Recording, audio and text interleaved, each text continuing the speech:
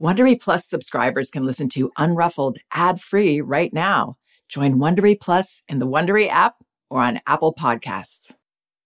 Most of us think a lot about our family's future. That's part of the job, right? And I'm sure you've heard that annoying piece of advice that says, don't buy that latte, invest instead. Well, we went for it a couple of years ago and opened a Robinhood account. To be honest, my husband wanted to cut down on coffee anyway. But you know what? Whatever your goals are, Robinhood could help your family build a better financial future. Investing a small amount now could make a big difference 30 years down the road. It's nice to be in the driver's seat and have autonomy when making investments, which is easy to do with Robinhood. Download the Robinhood app or visit Robinhood.com to start building a better financial future. That's Robinhood.com or download the app now to learn more.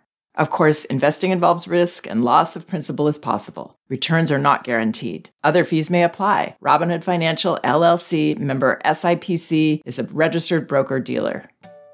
Ready to pop the question? The jewelers at BlueNile.com have got sparkle down to a science with beautiful lab-grown diamonds worthy of your most brilliant moments. Their lab-grown diamonds are independently graded and guaranteed identical to natural diamonds, and they're ready to ship to your door. Go to BlueNile.com and use promo code AUDIO to get $50 off your purchase of $500 or more. That's code AUDIO at BlueNile.com for $50 off. BlueNile.com, code AUDIO.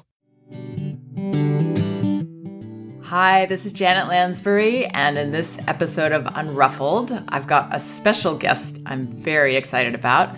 Lisa Sunbury is going to be joining me, and we're talking about crying. She is a RIE associate, mentored by Magda Gerber, like I was, and also has a master's degree in early childhood education. She does consultations, she's worked as a professional in childcare, and has extensive experience working with parents. But really what I want to say about Lisa is that she is one of the most insightful, sensitive, intuitive people I've ever met, particularly regarding children. And she has been just incredible friend online, and we support each other, and she is very, very generous. She gives her advice freely and helps parents out of all kinds of binds they've gotten into, and she really embodies the RIE approach. I'm thrilled to have you here, Lisa. Thank you so much for coming. Thank you. I'm thrilled to be here. Thank you for that nice introduction. Maybe, Lisa, you might be wondering why I asked you to be here for this particular topic. Well, it's because this is such a touchy subject. This is a hot button topic. I find there's a lot of fear around this topic. There's a lot of extremism. Sometimes I get the impression that people either believe you stop a baby from crying no matter what, at all costs, or if you don't do that, you're abandoning your child and you're just not caring and you're putting earplugs in and you don't care if they scream and you just consider them a thing, that their feelings don't matter. There's no middle ground. There's no understanding of all the nuances of communication that comes with crying, that's what crying is. It's communication. So I thought that maybe, we're very likely to offend somebody with something we say today. So I want to go down in flames with you. Are you game? Yes, absolutely. That's what I love about you, Lisa. I knew you would be. Somehow I knew you would be. So why do you think it is that there's this is such a difficult issue for all of us, having our child cry or hearing a child cry or responding to a crying child? I think we get triggered. Magda used to say that a crying baby would bring us back to our own infancy. It's in our unconscious, and we get triggered, and we want to do something to help. We also get that message from society that a crying baby, a good parent, does something to help the baby, to stop the crying, to keep the baby happy. Crying baby is an unhappy baby. That's the general message that we get. They must need us to do something if they're crying. And I don't think that that's always the case. No, I don't either. And I think what Magda, what I remember her saying about the feelings that get stirred up, that these are very often our own unexpressed feelings, the feelings that we were told not to express through our parents' actions or their words, shh, stop, don't cry, you're okay. Yeah, I was able to actually see my mother, who's a wonderful, caring person, see her in action doing this to my baby. And, it made me realize, okay, yes, that explains a lot. That, again, with the best intentions, I don't blame her for it, but she was, shh, don't cry with my children. And I got to see for myself what had happened with me and, why certain feelings were so difficult for me. Why, when I'm sad, I feel like it's a catastrophe. It's the end of the world. I'm not going to be able to come out of this. It's a place that we learn to avoid. So yeah, children bring this up for us. And as you said, also, we're told that we are a failure as a parent if our child is crying. So we're blowing it. We've got to do something. We've got to do something fast. And being a good parent means a happy baby, a quiet baby. Being a responsive parent, I think that's the message that is out there. Being a responsive parent means we don't let them cry. We do something to help, to stop it, right, to soothe them, and that they're not. This is the other thing, that they're not capable. I think one of the most damaging messages that parents receive, and I have parents ask me, well, if I don't soothe my baby, if I don't stop the crying, if I don't do something, she's not going to know that I love her. She's going to have brain damage. That's a message out there, that her brain is going to be wired in an unhealthy way. She's not going to know that she's loved and she's cared for if I don't respond to every cry, if I don't, by trying to soothe, by trying to stop it. And I think it's the opposite. I think that you have to respond, but how you respond is very important. And I don't think responding always means doing something to stop the cry or to soothe the baby.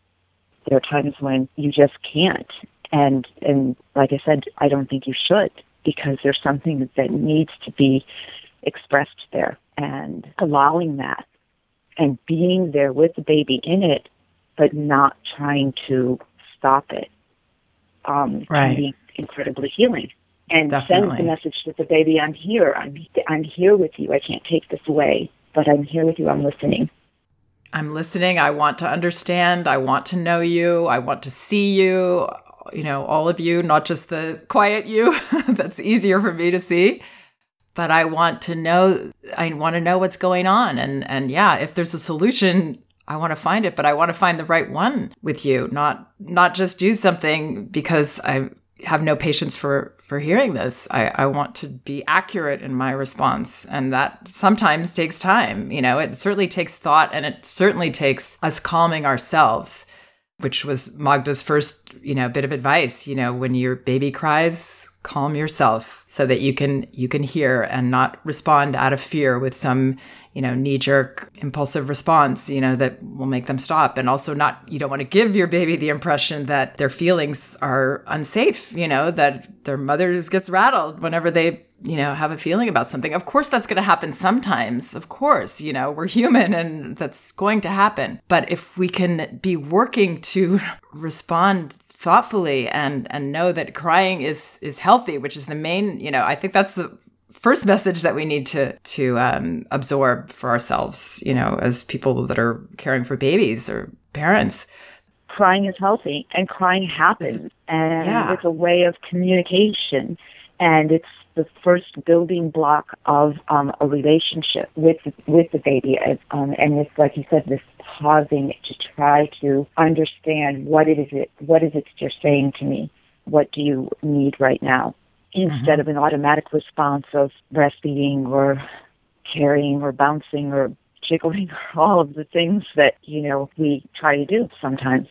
Yeah, they're misreads, and they actually can create more issues because they're stimulating the baby and for, adding more stimulation when oftentimes, especially with the newborn, there's overstimulation is a common reason that babies become unraveled and start crying. So yes, I mean, you said something earlier about happiness. I think a crying baby, there is definitely some unhappiness there of some kind, or dissatisfaction there. But what I don't see as true is that a quiet baby means happy. It doesn't equal happy content. Sometimes it can be, okay, I'll stop, or all right, you put that thing in my mouth. I think that's where we misread this, is that they make associations too. The message that we're giving them, right? If we're uncomfortable and we're wanting to soothe if we offer the breast, they begin to make these associations like, oh, if I'm crying, unhappy, uncomfortable, I need something. I need to be fed. It starts happening really, really early, that Right. They get that message. Feelings come, discomfort or whatever it is, it comes.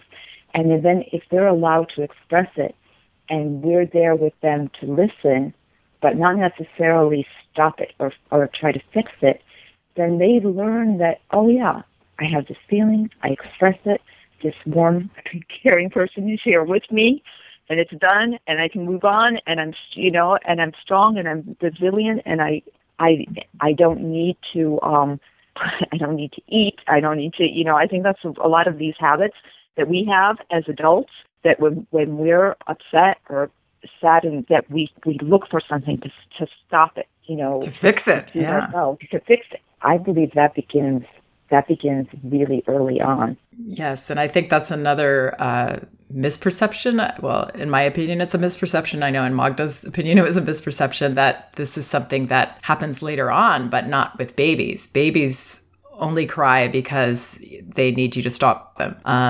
At some age, which no one's ever really defined, people believe, well, now it's healthy to express our feelings, maybe for a toddler. But the problem is, by then, all these messages have already been received that are going to make it much harder for the toddler, and also harder for the parent, because the parent's been telling themselves, crying child, do something, fix it. And now they're supposed to change gears. So, it's hard for the child, but it's even harder for the parent to change gears at that point and see something as positive that they saw as very negative and a big, huge problem. It's not going to happen very easily. So that's a lot of I know, Lisa, you work with these parents too, that the difficulty we have with boundaries and behavior is that we've taught ourselves that crying is this bad thing. So I can't displease my child. How can I suddenly do this with a toddler? I'm so uncomfortable.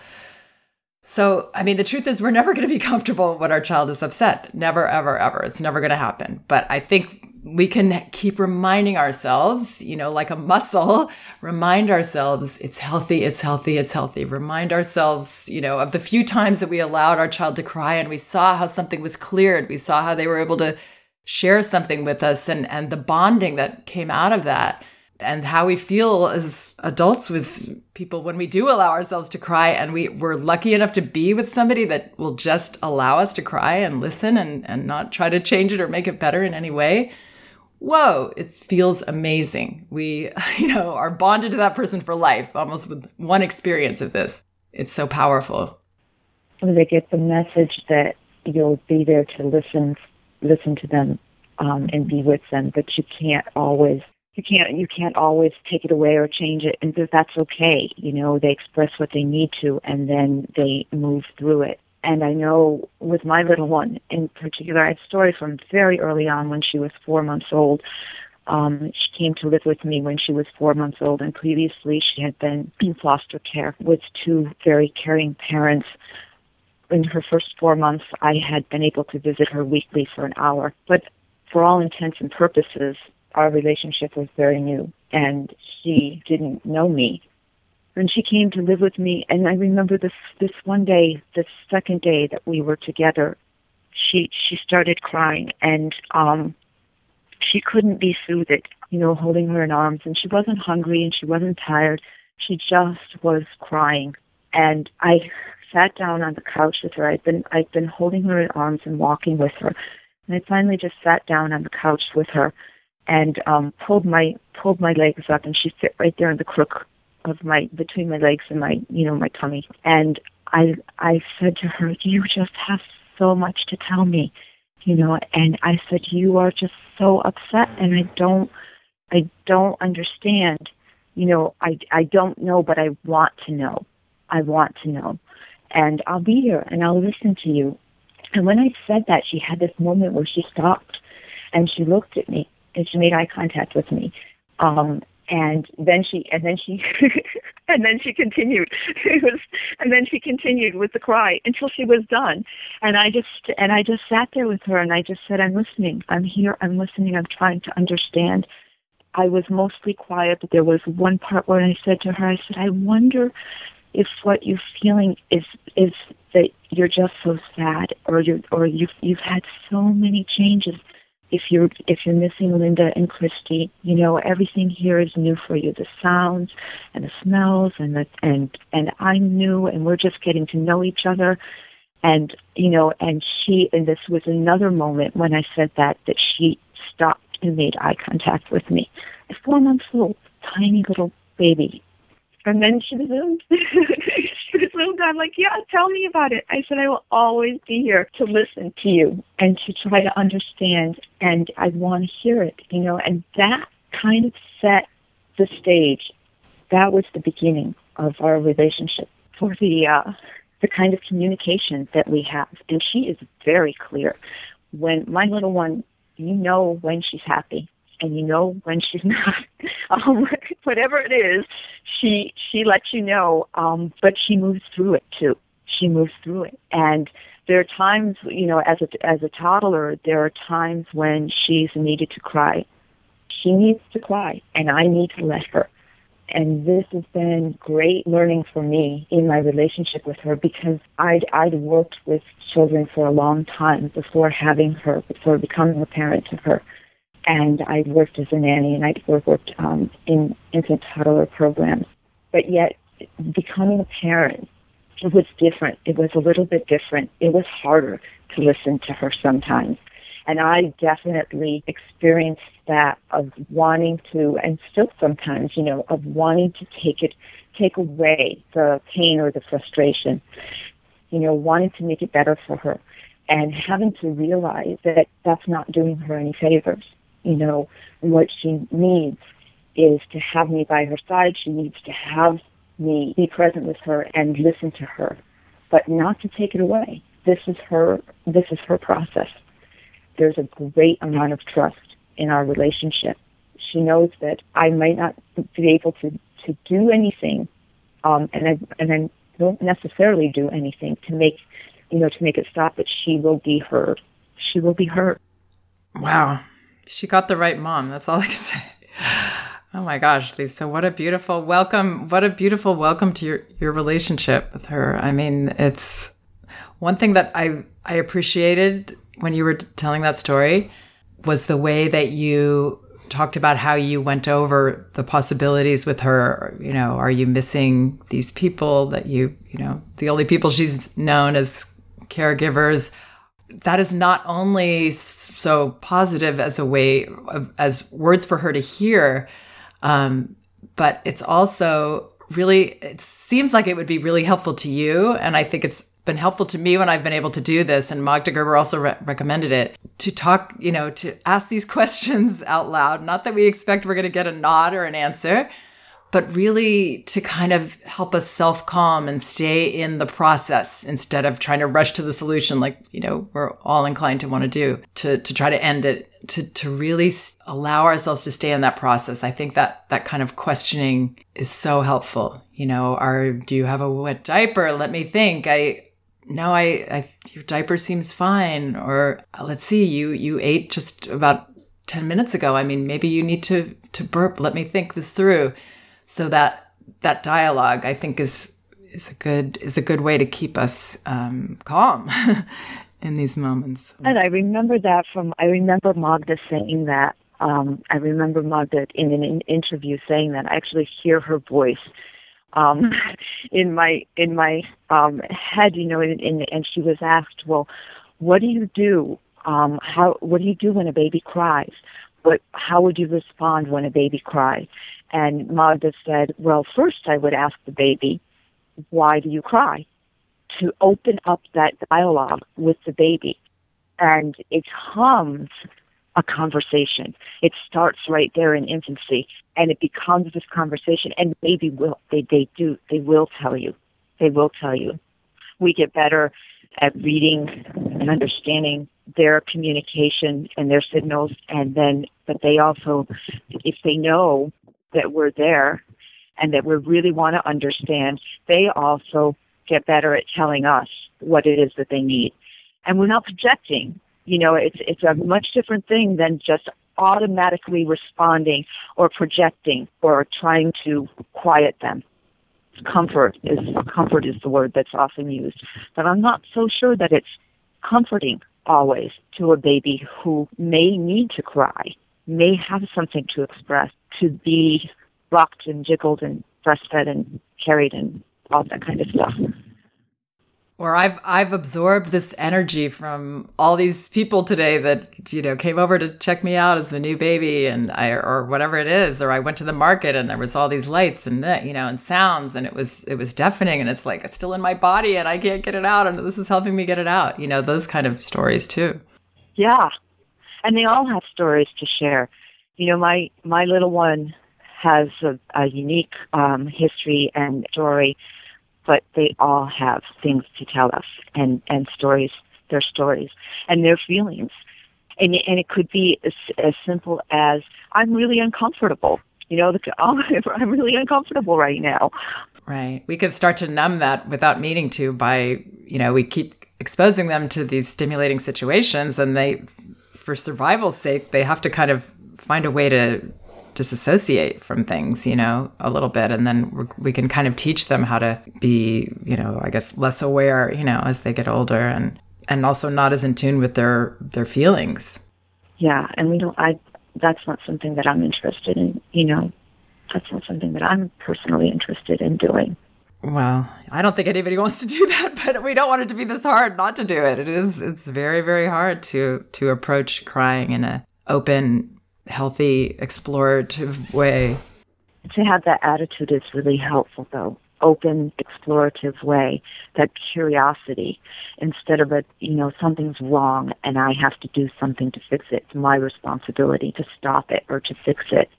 Right. Or danger. The wild animals are going to come eat our tribe, keep the baby quiet, going back to that like primitive instinct that I wish, there's certain primitive instincts that really are not helping us anymore. They're just maybe helping therapists and things like that, but really not helping us. And I wish we had a choice to kind of lose certain instincts and just keep the healthy ones. And God forbid they've read Harvey Kirk, flick a switch, right? Flick a switch on the feelings. I mean, flicking a switch on someone's feelings? How is that building a positive relationship? I don't know. My theory is that the crying, it helps their nervous system to regulate and to calm and to mature. That there's something healing, something healthy about the crying and about allowing the crying. And it doesn't mean that you don't respond, and it doesn't mean that you don't, if there is a need, that if you can change a diaper or you can feed, they're hungry, or if they need sleep, you meet those needs. But there are also times for all babies that they will cry and you can't discern a reason, and that's the time to just be with them and let it be. And know that clearing those feelings is the healthiest thing they can do in that moment. Even if it's about something else that we can help with, it's still, there's something getting cleared there. And oftentimes, I've noticed, especially with toddlers, you can see how they use minor situations and minor disappointments to help clear heavier feelings that are inside them. That's why the people make fun of toddlers overreacting. Well, they overreact because they're really good at clearing their feelings. They're really good at expressing those feelings. And so things that get stored up during the day, they'll find a way to get them out, unconsciously. They know how to do that. And I think that happens, again, from birth. Babies and children are some of the healthiest, psychologically healthiest people in the world. I mean, they have a really good, clear access to their feelings at that age. And, it gets harder later on. But in these early years, we can really trust that crying is healthy. And then you don't need to get into, helping your toddler to have a release, scheduling meltdowns and holding them. Or tickling them until they cry. Or roughhousing to get them to laugh instead of cry when they really need to cry, but you don't want to hear the crying instead. And yeah, somebody that practices that actually said to me, well, I don't want to hear when they get upset, and it's easier for me to do it this way. And I wonder at the oddness of that in terms of natural relationship. And it seems very wrong for us to be controlling those things. In the course of their natural life, like they will cry if they need to, like especially when they become toddlers. It's because they didn't get the spoon that they wanted, and so that can seem to a parent like, are you kidding me? They need to have that release, and if you can just be with it and be like, okay, all right. And sometimes as they get older, it means actually walking away. You need to acknowledge the feelings. That's important. It's not just like, oh, well, but once you've acknowledged, at some point you need to move on as well. I know with my little one, separation is still hard for her, and it's particularly around bedtime or nap time. As she gets more tired and she knows that the separation is coming, and she'll begin to get more amped. And she'll ask for another hug, another tucking in, and another stuffed animal, and another drink, and another, and we did it, and we did it, and we did it. And at some point, I have to say to her, it's time to sleep, and I'm going to leave. And that almost always results in a cry. My dream is for her to drift happily off to sleep, and that's just not going to be it with my little girl. I can get caught up in that. I want her to feel that I've responded and met all of her needs and that she can just go to sleep peacefully, But I've learned that the more that if I get caught in that, that I say, okay, one more hug, okay, one more, the harder it is for her. There has to be a clarity with me, and I have to, at some point, say, we've done it, and I'm leaving now. Good night, and let her have that cry.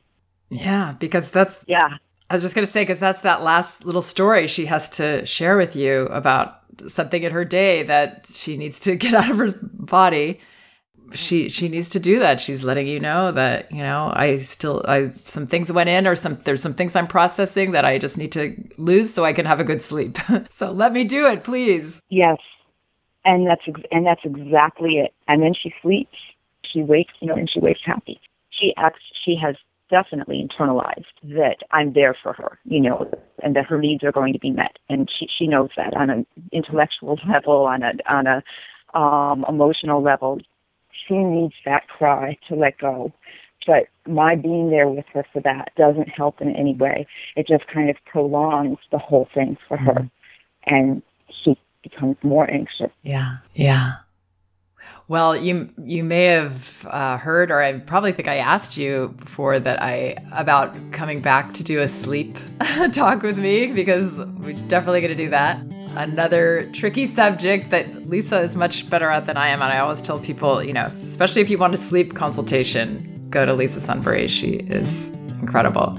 And all the parents that have gone to you have mentioned how much you've helped them and turned everything around for them. So I definitely recommend Lisa for that. And also her website, again, regardingbaby.org. It's a treasure chest of wonderful insights and advice. And thank you so much, Lisa. I'm honored. You're my first official guest on Unruffled, and I'm... My honor and my pleasure. Thank you. Thank you so much. Also, I want to mention, since we've talked about her a lot today, Magda Gerber's books, Dear Parent, Caring for Infants with Respect, and also Your Self-Confident Baby are wonderful treasures regarding crying. You might also like my book, Elevating Childcare, or No Bad Kids. Again, thanks so much, everybody, for listening. Don't forget, we can do this. If If you like Unruffled, you can listen ad-free right now by joining Wondery Plus in the Wondery app or on Apple Podcasts. Prime members can listen ad-free on Amazon Music. Before you go, tell us about yourself by filling out a short survey at Wondery.com/survey.